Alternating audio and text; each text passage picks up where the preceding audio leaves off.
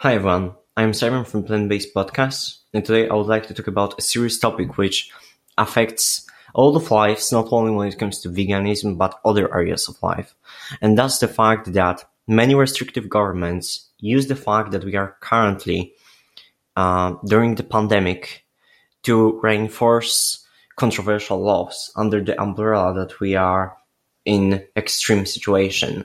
Here in Poland, even though we are not even at the peak of the pandemic, our government decided to just make elections normally because right now they have a big advantage when it comes to voters, and they know that they will probably win. So they put the people right here in danger.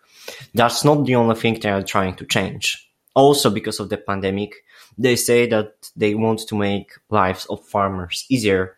So they want to lower the education that is required to slaughter animals. Right now in Poland, even though that is not always the case, we have the law that you need to be educated to slaughter the animals, and you need to do that under the supervision of a vet. Right now, the government wants to change that and only allow for the theoretical education.